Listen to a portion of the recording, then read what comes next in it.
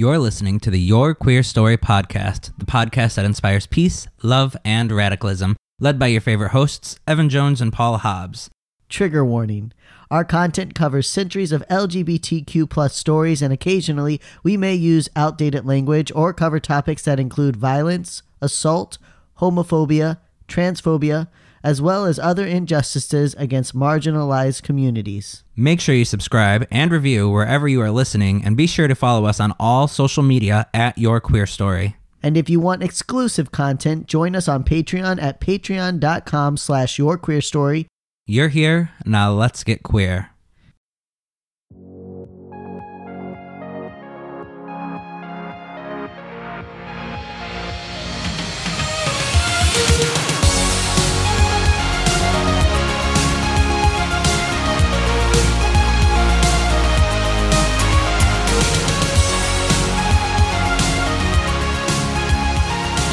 I'm Evan Jones, and I am a queer transgender man and a deep lover of history. I'll study the history of anything. You could put a book on the history of paint in front of me, and I would read it. But it is especially fun when I can study about my own roots and our past, and that's why I was excited whenever Paul invited me to do this with him. I grew up in Indiana. And actually, we grew up about 10 minutes away from each other, but we had very different life experiences. I grew up in a fundamentalist church that evolved into a cult, and I was very sheltered my whole life. So Paul had to explain a lot of things to me when I finally was able to leave at age 23. And I'm Paul Hobbs. I'm an openly gay man from Gary, Indiana. I love all things technology and video game related. And I'm also a proud father of 2 cat babies. So dumb. They're named Hera and Loki. LGBT history has always been an important subject to me because it has been censored from society. During school, I didn't learn a single piece of LGBT history. And I think it's extremely important that the information continues to get spread so that there's multiple sources of information for people to learn from. Right. It could have also been that you lived in Indiana. Maybe that's why you didn't probably. know. I'm sure people out here or, anywhere else in the country. I hope so. Let us know what your history, when you comment on our social media at the end of our podcast, let us know what you learned in school regarding LGBT history. It would be interesting to see what people learned around the country. Yeah, were you taught anything, or was every single person in history straight like we were taught? Exactly. Right. All right. Are we ready to do this? I think we're ready. Okay. All right. Welcome to episode 1 of Your Queer Story. This is the podcast for the LGBTQ. This is the podcast about LGBTQ history and how those events shape today's society. We are your hosts. I am Evan Jones, and I'm Paul Hobbs. Before we delve into our topic today, we'd like to take some time to explain our purpose behind this podcast and what we mean by the queer community. The queer community for us is anyone or any group that pushes social standards for gender and sexual norms. So of course this includes lesbian, gay, bisexual, transgender, and non-binary folk. However, we will also cover extensive stories about polyamory, kink, and BDSM relationships. Though these characters' sexual identity may not be queer, their actions and lifestyles buck the system and are often intertwined with LGBTQ history and progress. All of these components are important in understanding where we came from as a society. Oh, shit. You were doing so well. You were really properly reading this, and I was look at him. Good. He is doing great. All these components are important in understanding where we came from, why society's prejudices are harmful and often hypocritical. You know what? That's my sentence structure there. That it makes it a little difficult. The point is that that this helps us understand where we came from and how prejudices are harmful and often hypocritical. So that is what our definition of the queer community. And as far as our purpose for this podcast, we want to educate any and everyone we can about LGBTQ history. We believe that it's important to combat the narrative of some radical parties that state that the barriers being broken today regarding gender and sexuality are new, or that the tolerance of them is new. And while we certainly have more information afforded to us today, the constructs of gender and sexuality have shifted and been challenged from culture to culture by one generation after another for as far back as history has been recorded. And our community has never gone away. Each time we are forcibly silenced, we rise again and we take our place as equal humans. So again, we want to educate. Another reason, another purpose is that we want to create awareness. While things continue to get better for the LGBT communities in America and many other progressive countries, the truth is that there is still an immense amount of bigotry, hatred, and discrimination in these nations and in other parts of the world where our fellow queers and homos are even less fortunate. There are vicious atrocities being committed each day. We want to draw attention to these issues as well as create an understanding of where these problems started and how they can be stopped. Yes. And finally, we want to act as a source of information for the community and provide resources for those that are in need and also resources for those that want to help other LGBTQ members. So, can we talk about how no matter what, every X amount of years, everybody's like, where did these gays come from? Yeah. It's like we just keep getting more and more and we keep progressing and people are constantly looking around. Back in my day, they didn't have transgender people. And it doesn't matter how much information you put out there, how many movies you make, no matter what you do, no matter how many times you're like, we have always been here, there's still some guy that's like, I don't remember ever seeing a gay person. And of course the fact that that's because, people were literally scared for their lives and hiding in the closet, I really like that voice that you just did. Which one? The old man voice? I think you should do that for the entire rest of the old man voice? It's the only one that I'm really good at because I've always been an old man at heart and I always will be. And whenever I get to about age 60, I am going to crush it. My 60s, my 70s, and the 80s. You've been like 60s prime for the last 5 years. I have been. I've been ready for it. I have been ready for it. I'm only 30 years away from it. And then, my 80s. Oh, I'm going to be the best old man there ever was, and I'm going to love my life. So you already have the phone case holster ready to go. Fuck off. I love the phone case holster, which I have not been using for a while because it's hard to, keeps getting caught on stuff at work. And I don't like that. The point of the phone holster is that it's supposed to be off to the side so I can pull it, but my phone just keeps getting bigger and bigger because I have to have this massive otter box on it so that it doesn't break with the million times that I drop it. I refuse to have one of these phones that has a cracked screen and just keep sliding my hand over it like the screen isn't cracked, pretending like it's fine. Like, this is fine. My phone is like cracked all the way across the entire top. You know what? I feel like that's actually pretty good for you, though. Usually yours is cracked in the middle. Or am I thinking of someone else? I never had a cracked phone. All right. I've had a cracked everything else, but never a cracked phone. No. All right. So why did we start with this topic? Homosexuality and early European history. Male homosexuality in your early European history, because we're going to just focus on the guys today. Reason being that female history in that time kind of just got covered up. Yeah, surprise, surprise. It got buried beneath like mounds and mounds of male history. Everything was all about men. There is definitely some good history. So we're covering basically, I would say around like 1000 AD until about, I think we have about 1500 AD. And that's because it's a big chunk of history that there's not a lot of good, at least certainly not a lot of positive information about homosexuals. There's not a lot of real good information about homosexuality. And of course, in that time period, it looks a little different. But on top of the fact that there's already such a limited amount, there's even less on like female, lesbians and, transgender individuals are all just kind of clumped together. And also, since it was so widely accepted for the most part, they didn't really see a reason to write it down. Right. Well, it wasn't seen as homosexuality. Right. Like, you weren't gay. You was like men fucking men. You know what? I'm going to sleep with this guy. I'm not gay. I'm going home to my wife at the end of the day. Exactly. I mean, there certainly were people that were gay, which we'll talk about. But like, yeah, sex wasn't in the rigid box that it's in today. And it was very much like, I have a quote in here we'll probably get to, but it's basically talking about how like sexual expression had nothing to do with romance. It had nothing to do with your I can't remember what I want to say. I have to find the quote. Basically, like, love and sex were pretty much separate. Yeah, love and sex were very separate. Like, people they had sex because sex is fun. And they didn't have to follow any, like, pressures in society. And that doesn't start to change until we start to see a rise in the church. So we'll get to that.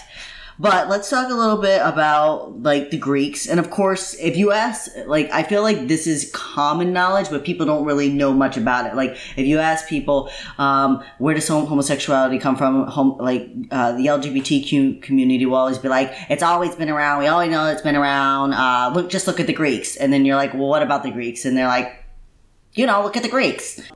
So in Greek society, it was a common practice for grown men to be sexually active with adolescent boys who had entered puberty.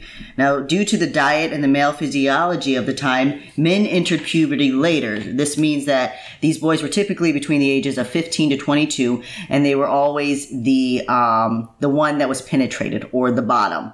It was seen as a shame if an older man was penetrated by a boy, and in fact, this is where we get the term pathetic. It was created as a derogatory term for grown men who liked to bottom. So this was very much an age structure. It was like, almost expected for men. And when we say older men, these were actually men in like their mid to late 20s, early 30s.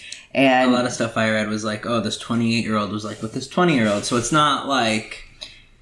Yeah, it's not like a 60-year-old guy sleeping with a 15-year-old kid. I mean, it was kind of like, it was like a coming of age type thing that you did. Right. And everybody did it. And it everybody wasn't did like it. And it wasn't to replace sex with women either, because they had sex with women as well. They just also had sex with men. Right.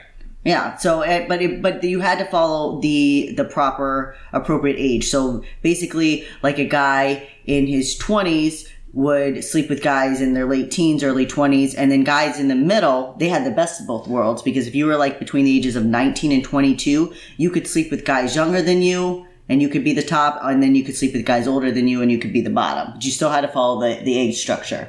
And then any guy, like once a guy started to get a beard, like that was the symbol. I think that's what yours... Yep. So in Greece, it was considered an honor or prestige for a young man to be desired by many men, though boys were actually expected to be loyal to only one man. This man would become a guide and a mentor, and once the boy had matured enough to grow a beard, the sexual component of the relationship was supposed to end. These new men were now expected to marry a woman and to drop their passive ways, or their effeminate ways. Those who continued to be passive, even if married, were despised by their peers. So... you grow a beard, you stop being the bottom, you can still have relations with younger guys, but you have to be the top. Right. And then at some point you're expected to, like, once you get married, and so people in those days, they didn't get married until their 30s, which is when you should get married. For all of you who are thinking of getting married young, don't do it. I know, I've had experience.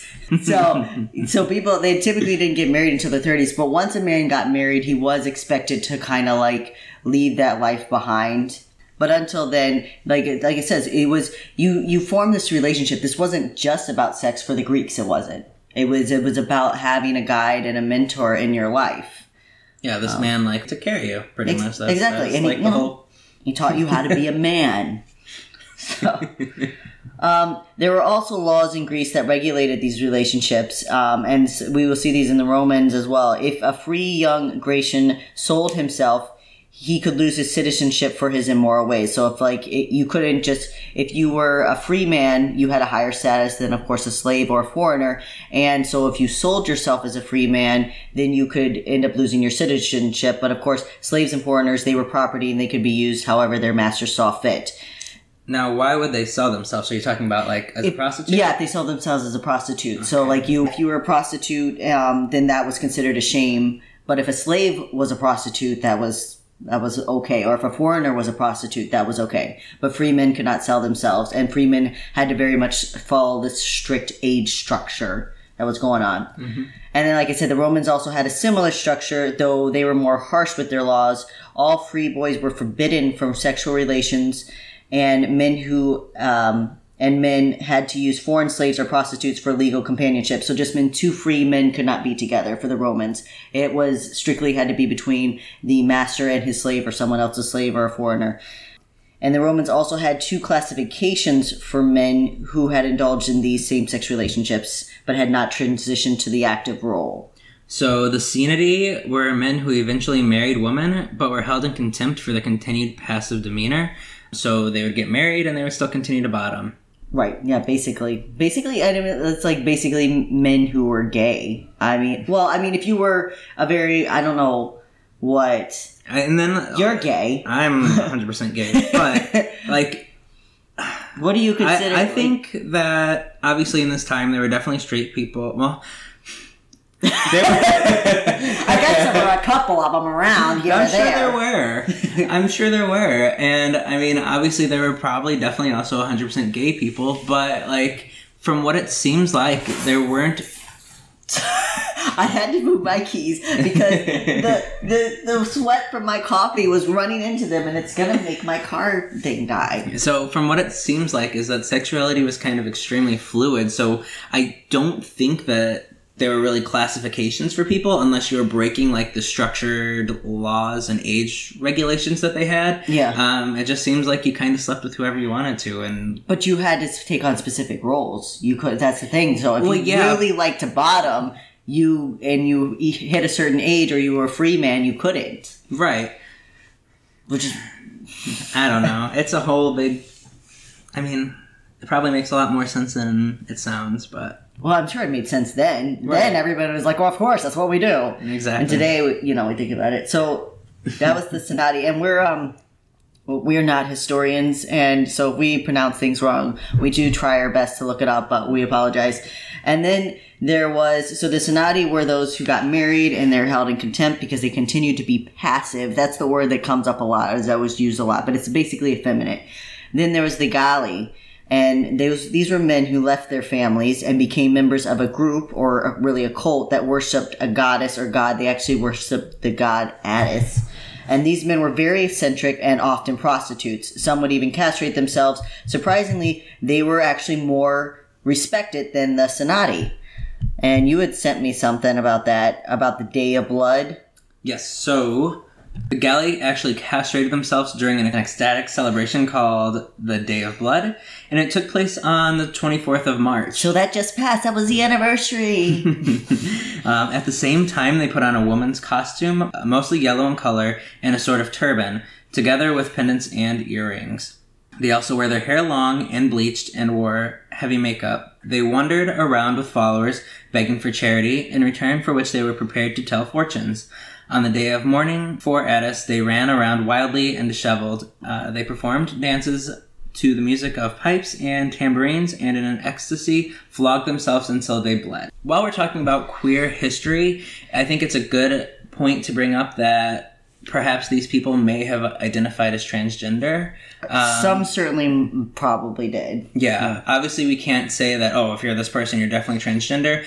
Transgender probably wasn't even a concept back then. Yeah. But I mean, I let everybody draw their own conclusions and compare how they see fit. Right, yeah. I mean, they're dressing up in women's costume. They're wearing earrings and jewelry. But also, this goes to gender roles because, I mean, the thing with Greece is they still had their strict gender roles, and which we'll talk about a little later. It mentions how some men were forced to wear women's clothing, especially if they were the passive partner. Mm-hmm. And it might not be something that they wanted to do, but they were forced there by society. Society was kind of like, well, you want to be a woman, we'll make you look like a woman. And so some of these, so I'm sure that we are certain there were people that wanted to do this and they enjoyed doing this, and other people felt that they had to go along with the dressing up. Again, we can't tell you that someone was transgender or not, but we definitely see that these group of men were able to buck a very strong gender roles, and they were very able to buck like a lot of societal standards, I guess, and they were respected for it too. I think that's the big key takeaway here. They were respected as like a religious group. They weren't like shunned or pushed away from society. They were accepted as, people. They were. Unlike the Sonati, which is someone who did this and they weren't part of a religious group, they would have been an outcast. But these men were able to, have the best of both worlds, the best as they could during that time period. Let's see. While men were expected to get married and carry on their bloodline, sexual desires were seen as separate. One's orientation played no part in whether he or she married and produced children. What's important to realize is that both the Greeks and Romans' law and religion allowed that men would naturally be attracted to both men and women. Yeah, that was something that I found that, people just kind of assumed that everyone, I think it says down here, during this time, historians believed that all men had a conscious desire for other men. However, most also desired women. Having sex with another man, if done by society's permitted standards, as stated above, was not considered wrong and did not make a man a homosexual. So it was this very open, like we said, the sexual fluidity, because it was just expected. You would be attracted to both men and women, but you were expected to get married. Carrying on the bloodline was the most important part, so it didn't matter. And that's, again, why the Senati were so despised, because they resented getting married or they didn't want to get married at all. But I'm assuming that the getting married and carried on the bloodline thing is mostly just to sustain the human race. I don't think that to sustain your empire specifically. Right, yeah. I don't think that it was to, like, force people to do this. I think they just wanted to maintain power and keep the empire going, in all honesty. Exactly. Oh, yeah, exactly. I mean, and there's honor in your and carrying on your family lineage. I mean, there's so many things that come into play. So it was just expected. And we actually see this in a lot of other cultures during this time as well.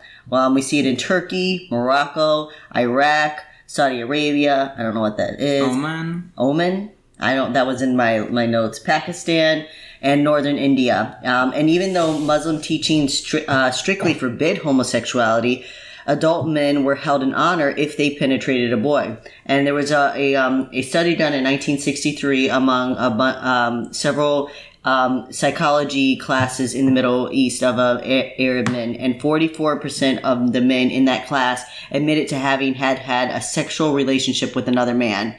According to these guidelines. And again, this doesn't mean that there was a romantic relationship, but 44% of men in 1963 admitted to that. So this is something that has continued through cultures and that started back then and has continued on through. I think it would be interesting to kind of do a research into like the 1950 to 2000 timeline in America history and look up similar research topics and kind of see the comparison. And I mean, everybody's not going to answer that honestly, but yeah, well, I mean, we're definitely going to do that because in the 1950s, like the 1950s to 1970s, we start seeing Kinsey starts doing his studies on sex. Of course, Freudism is really taking off, and we're definitely going to do some study on that as people start actually asking these questions and doing these studies. So like I said, this is 1963. There probably wasn't even a study like this done before, especially not in the Middle East.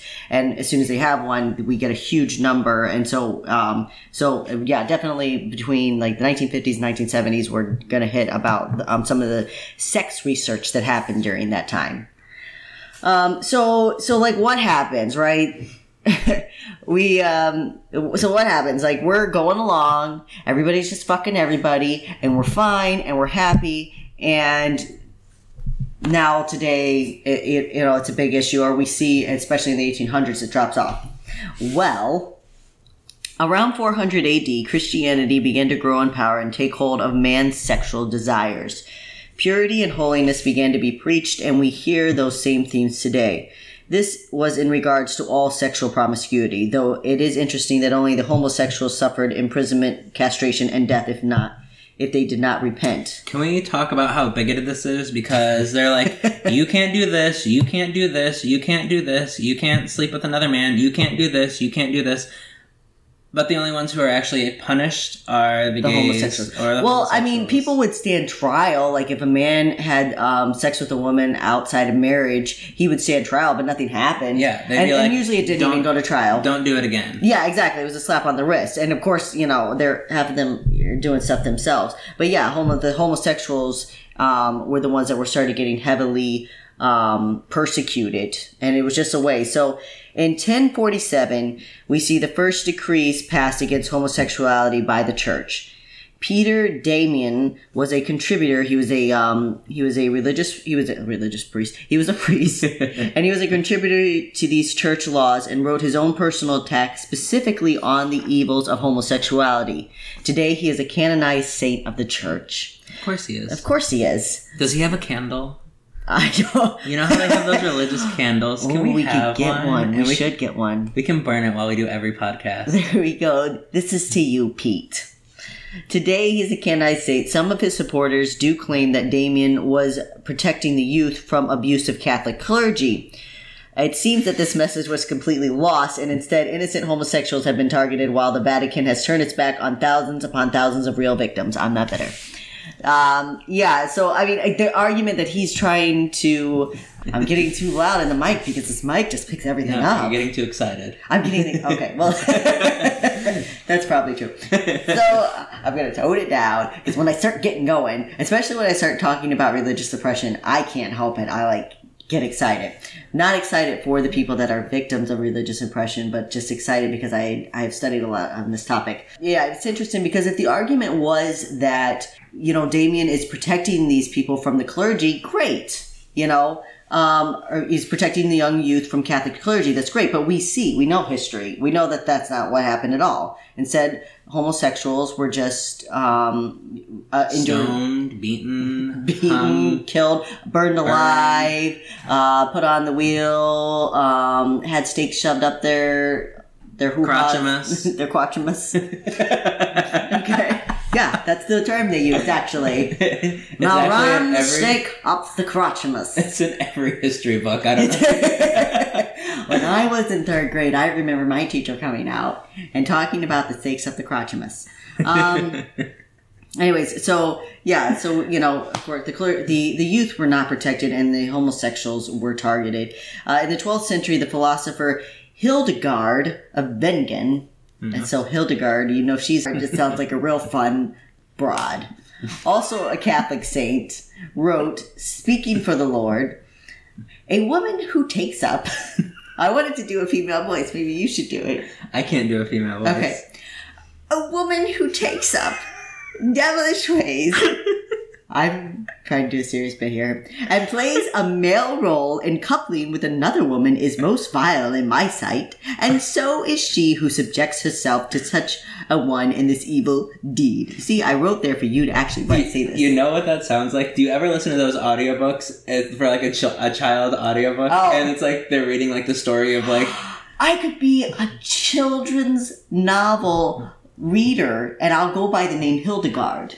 Hildegard Montgomery. Future set. There you go. And I'll say, dear children, once upon a time, a woman who took up the devilish ways and played the male role in coupling with another woman was most vile in my sight, and she who subjects herself to such a one in this evil deed. And that's our promotional good night piece right movie. there. That clip alone. But hey, she's talking about, Hildegard was very much against the lesbians. Well, she was against homosexuality in general, but she specifically calls out the other women who are taking up in these nefarious affairs. Which I think it's interesting that there was somebody who was actually, bringing up the lesbians. Well, it's a woman. Yeah, but just because, women are so often, overlooked, for somebody to actually, I guess, take notice and actually, speak out against them is kind of interesting, I guess. Well, that's why I say, again, it's because she's a woman. Because all the men didn't believe that lesbians really existed. She got hit on by the wrong person at the bar, or she got turned down. She got turned down at the bar. Hildegard definitely got turned down. And she got turned down the moment she said, hello, my name is Hildegard. That's the girl was like, no, thank you, sweetie, I'm good. In the 13th century, Thomas Aquinas, I'm butchering his last name. This guy is a big person in the 13th century. Anyways, good old Tom Aquinas, and I apologize. Aquinas. I should have looked that up. Anyways, who also was a Catholic saint, and the first Dick to use the argument of natural law against homosexuals, and he stated, special sins are against nature, as, for instance, those that run counter to the intercourse of male and female natural to animals, and so peculiarly qualified as unnatural vices. Why won't someone just suck my cock already? I don't think that was... I put that in there. As I was typing. That's why he was so bitter. Oh, yeah, definitely. That's why it just spilled out of his mouth as he was saying that and he was teaching. So natural law is a very old concept used throughout the ages in reference to the use of reason to analyze human nature to deduce binding rules of moral behavior from nature's or God's creation of reality and mankind. So basically, natural law, it's still used by like far right extremists today. I grew up in a really conservative household. We use natural law all the time to debate why homosexuality and was wrong or transgender people were wrong. I'm stuck saying transgenderism. I don't know why I'm doing that. I hate that term. Anyway, so we use the concept of natural law all the time. So natural law is it's an old thing that just says, do you see it in nature? And we see it in nature. It's not a concept that works anymore because we know that there's literally videos of like on YouTube of gay animals. Which you watch. No. But you know they're there. They're there. They exist. No. But it's true. Like, it's just, look at nature and like the whole, if man were supposed to be with man, then why do men and women procreate? And look at the animals and look at our parts. They don't fit together like that. They fit together the other way. So this is where natural law started to become popular in the 13th century. So this is an old concept that's still being used and beat like a dead horse. Weren't people dying at like the age of 30 back then? They were. I don't think they knew enough about anything to be making like rules. Like, you can't even live to 32. I don't think you know what you're talking about. 32 was a pretty good time. The guy that lived to 32, he got to make the rules for everybody else because they were dying at 25. And they're like, look at this guy, he's lived past 30. He must be, like, wise or something. Maybe that's why sexuality was so fluid, because people are like, we don't have much time. Literally, they're like, we gotta get it going. Actually, by this time, people were living longer. I mean, that was more the Middle Ages, but yeah, I get what you're saying. So let's go to something that's like a particular study in about Florence, Italy. Now, this is I do want to point out this is rampant all throughout Western Europe at this time, but Florence was we have a lot of information from that time period, and it's a really good example. So during this time, as the Catholic and Christian Church continues to grow and gain power, some of the best documented cases of homosexuality occur in Florence, Italy during the 15th century. In the 1400s, 15,000 men in Florence were accused of sodomy, and over 2,400 were convicted to prison. That's one city. That's a lot of people. Yeah. The historian Michael Rock estimated that at least 2/3 of all Florentine males were implicated in a homosexual affair by the age of 40. Okay, so they were making it to 40 at least. That's good to know. Yeah. This suggests that almost all males in Florence had engaged in same-sex activity at some point in their lives. Of course, we have just demonstrated this experience in several societies, and this challenges the idea that homosexual activity has been limited to a minority of deviants throughout the centuries. So this said because people, so back to like the natural law. So like Thomas Aquinas, we're gonna get like hate over. We need his candle too. Butchering his name. Well, he's not gonna give it to us because we don't know how to say his last name. But good old Tom, he back to his natural law. He kind of made the argument that only a few deviants were homosexuals. Like he was trying to preach, and that's why, and all through society, right? Everyone's always been like, it's unnatural, right? Against the natural law, it's unnatural. But in Florence, we see in the 15th century that over 2/3 of the men have been convicted of homosexuality. Almost all men at this time have engaged in some kind of homosexual activity. So this is not some subset of society that is engaging in these activities or has these desires. This is rampant, and it is, So how it can probably easily kind of become more hidden once you have these powerful people saying how bad it is. Even if people are doing it, they're not going to talk about it because they're saying like, oh, this guy says it's bad. And then as less and less people are talking about it, it just starts to happen less and less. And then the church takes over. Right, in the church. Well, and also, remember, they're also being convicted. 2,400. Now, only 2,400 of 15,000 men were convicted, but they're going to prison for it. So, the church just keeps upping its hate against homosexuality. And as it ups its hate and as the church continues to gain power, and mixes with politics. Now we're having more laws against homosexuality. Now more people are being convicted. And so, yeah, people are literally being driven into the closet. But even with 15,000 men being accused and 2,400 convicted, people are still engaging in this activity. So again, goes back to point that it was not just a few people. These aren't just the deviants. Yep, and regardless of this, homosexuality was actually illegal in most places. The preacher Bernardino denounced...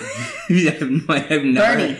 The preacher Bernie, not Bernie Sanders, denounced these I don't know, he's atrocities. old enough. That's true, actually.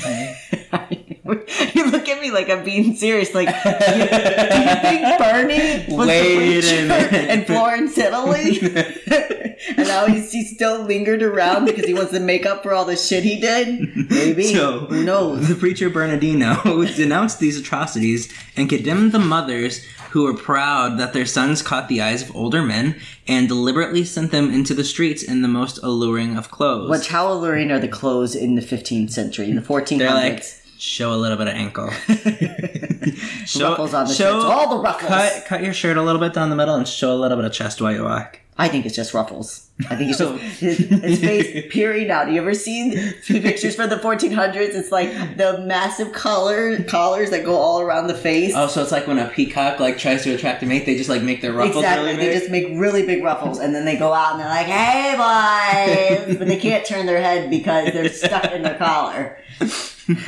So we begin to see a break in the forming of cognitive dissonance here.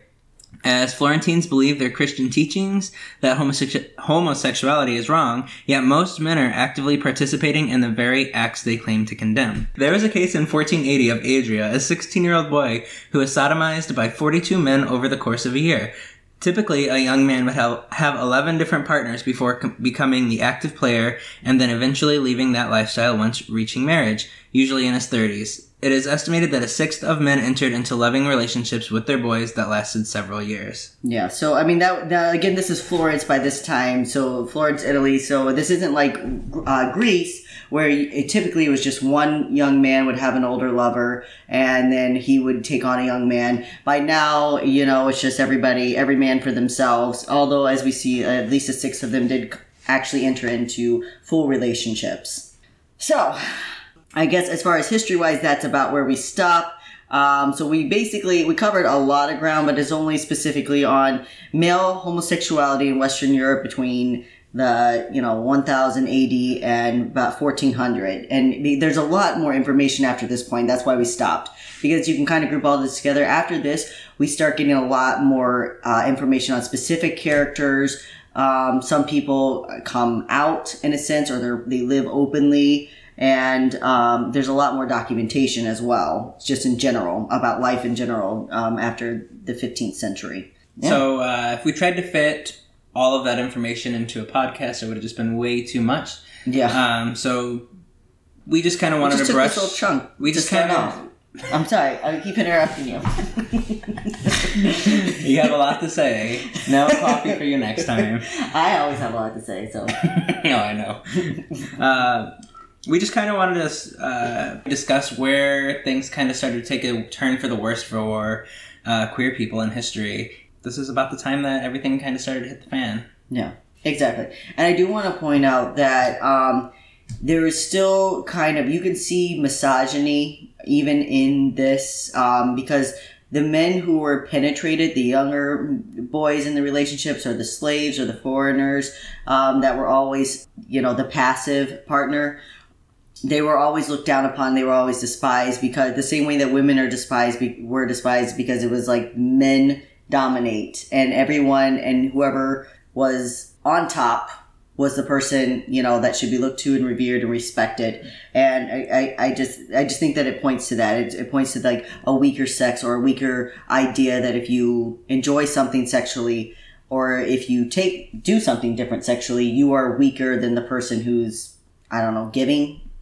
Does that make sense? Yeah, it makes a lot of sense. We cannot deny that the rise of Christianity Okay, that's not how I would say it. That's Well, then that you just say cannot what you wanna deny say. that the rise of Christianity also resulted in the rise of violence against homosexuals. For the Greeks and Roman standards of human behavior were based on fulfillment of social expectations rather than psychological or spiritual ideas. It is when the church begins to dictate man's spiritual requirements that we see a huge shift in sexuality and sexually accepted activity. Do you get all that? I got it all.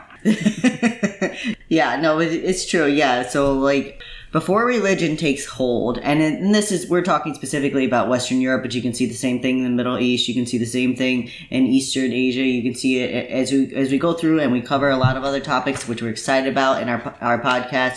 You see how it develops and unfolds every time religion, not to bash religion, but just to say every time religion unfolds.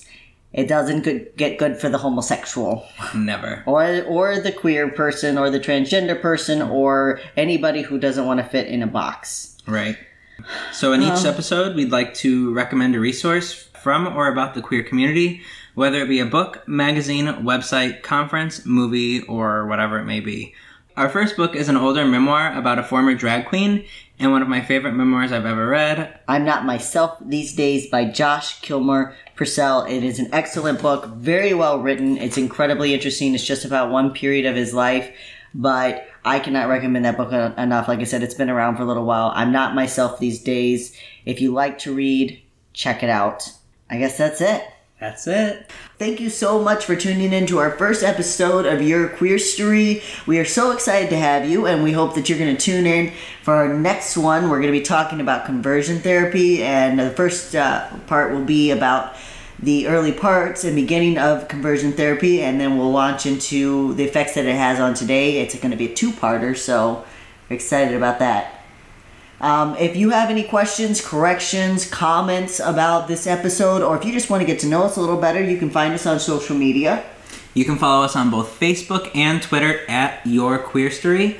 And from there, you can find us on iTunes and everywhere else that we ever existed. Exactly. So please comment. We'd love to hear from you. We'd love to get your thoughts on the episode and any ideas for future episodes. We have a lot of them, but we are always looking for more ideas. And we'd love to get to know you a little better. So again, What are you doing for Pride? just going to the Blockbuster. Are you going to Blockbuster? The block party. The Blockbuster The has been gone Blockbuster. for so We're gonna go to the long. Blockbuster. We're gonna get ourselves a couple of gay movies from the little curtain room that you had to go back in. Did you ever go into one? I never went in the curtain room. Oh, I did. Family Video in Indiana had a curtain room, and I was always edging back there. It's just like that Ben Affleck movie. Who's Ben Affleck? No, I'm kidding. Shut the fuck up. The Jersey Girl or something. I've never seen Anyways, he stands there by the curtain. He like reaches in and grabs stuff. So I would always edge back by the curtain room. And kinda look- everybody watched you No, awkwardly. they didn't. I would just stand there like I'm looking at whatever's on the shelf, and then as soon as it was clear, I would duck in there and I'd grab like 3 DVDs and I'd duck back out. And I don't know why, because the girl at the front had to check me out anyways. Everybody knew what you were doing the entire No, time. they didn't. No. And there's always Everybody was like, look at this one little old ragged. guy that would just hang around in there, and I don't think he ever bought anything or rented anything. He would just hang around and look at all the things, and he'd kind of look over at you. And of course, back then, I was living as a woman, and I was dressing very feminine, so it was very uncomfortable. But I don't recall you ever dressing feminine. I did. I had bangs. I had a halter top at one point. I'm looking at you. I'm looking at, all I remember is that ugly ass haircut that I hope you never have again. I will never have that haircut again. I promise. Ugh. Anyways, but we were talking about Pride. Yeah. So are you we're going to the block party. Are you going to The middle day. Yeah. Yeah, I mean we'll go there. We're not going to be there the whole day, but like we're going to wander around. Are you Okay. walking in the parade again? I'm not walking in it, but I'm going to be there. You said last year you weren't walking in the parade, and then you ended up walking in the parade. I just I feel somehow- like the last 2 years, we've made plans to hang out at Pride, and then I spend all of Pride trying to fucking find you. I see you for 3 minutes, and then I lose you again, and I don't see you again. Until like 11 p.m. Yes, every Pride. You always end up on a float. You know why? Because you get drunk and someone asked you to walk, or you probably suggested you walk. I just scale the floats. You're just like, that's okay, guys. You can use one more. Actually, it's your cover photo on Facebook, I think. It's not my cover photo on Facebook. Did you make it my cover photo? I don't know. It's very possible. I'm pretty sure it's check. No, it's not. It's my cover photo is love is love. Not every rainbow thing has to do with you, Paul. Where is my I'm pretty sure your cover photo on something is the float. I don't remember doing that. Maybe it's your Twitter. It's not. It is. It's your Twitter. I'm not using this picture. No, it's not. Look at your it's Twitter. It's a random picture of your float. Why would I make that my cover photo? That doesn't make sense.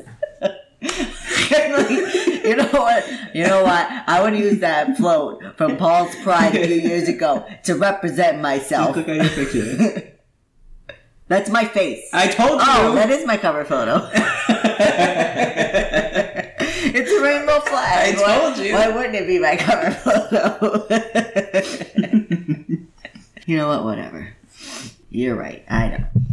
Thanks for listening. Remember to subscribe and review wherever you are listening and follow us on social media at Your Queer Story. Like what you heard? Want to share your story? Send us a voice message to add to the podcast from the Anchor app or at anchor.fm/yourqueerstory. And if you would like to support the work we do or get exclusive content, check us out on patreon.com/yourqueerstory. See you next week. Bye.